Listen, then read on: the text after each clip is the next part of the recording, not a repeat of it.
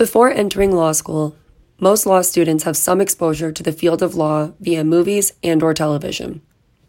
Most law students have a favorite on-screen lawyer they are looking to embody. Before that can happen, though, one must survive law school and law classes. As you may have noticed in hits such as Legally Blonde and/or How to Get Away with Murder, some classes consist of the professor cold calling students at random to answer questions. This would be what is known as the Socratic method. At first, the mere idea of being cold called in front of your peers seems daunting and honestly somewhat cruel. However, the Socratic method is actually not meant to be intimidating at all, so much as it is meant to help you build your confidence and critical thinking skills. Let's start with the history of this wildly polarizing form of teaching. ThoughtCo states, the Socratic method is named after the Greek philosopher Socrates, who taught students by asking question after question. Socrates sought to expose contradictions in the students' thoughts and ideas to then guide them to solid, tenable conclusions.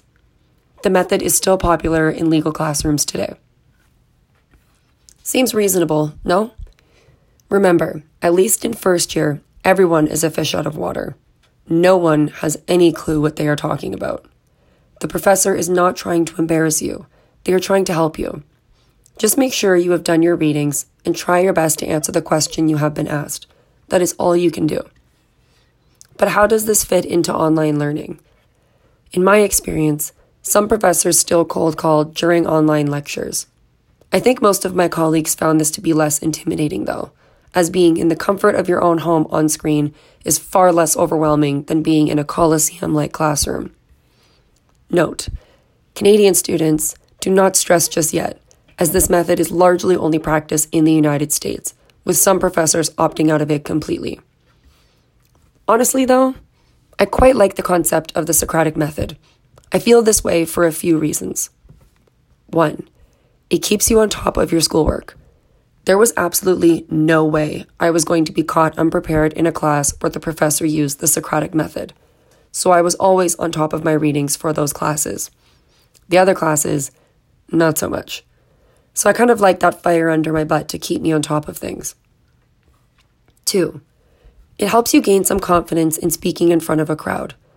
This is a skill most lawyers will need at some point in their career.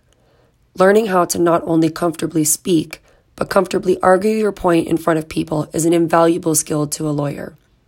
The Socratic method better prepares you for that. And honestly, so what if you make mistakes?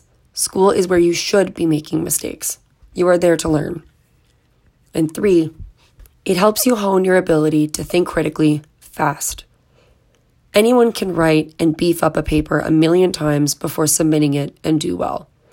Being able to make the best possible articulation of your argument on the go, on the other hand, is far more difficult.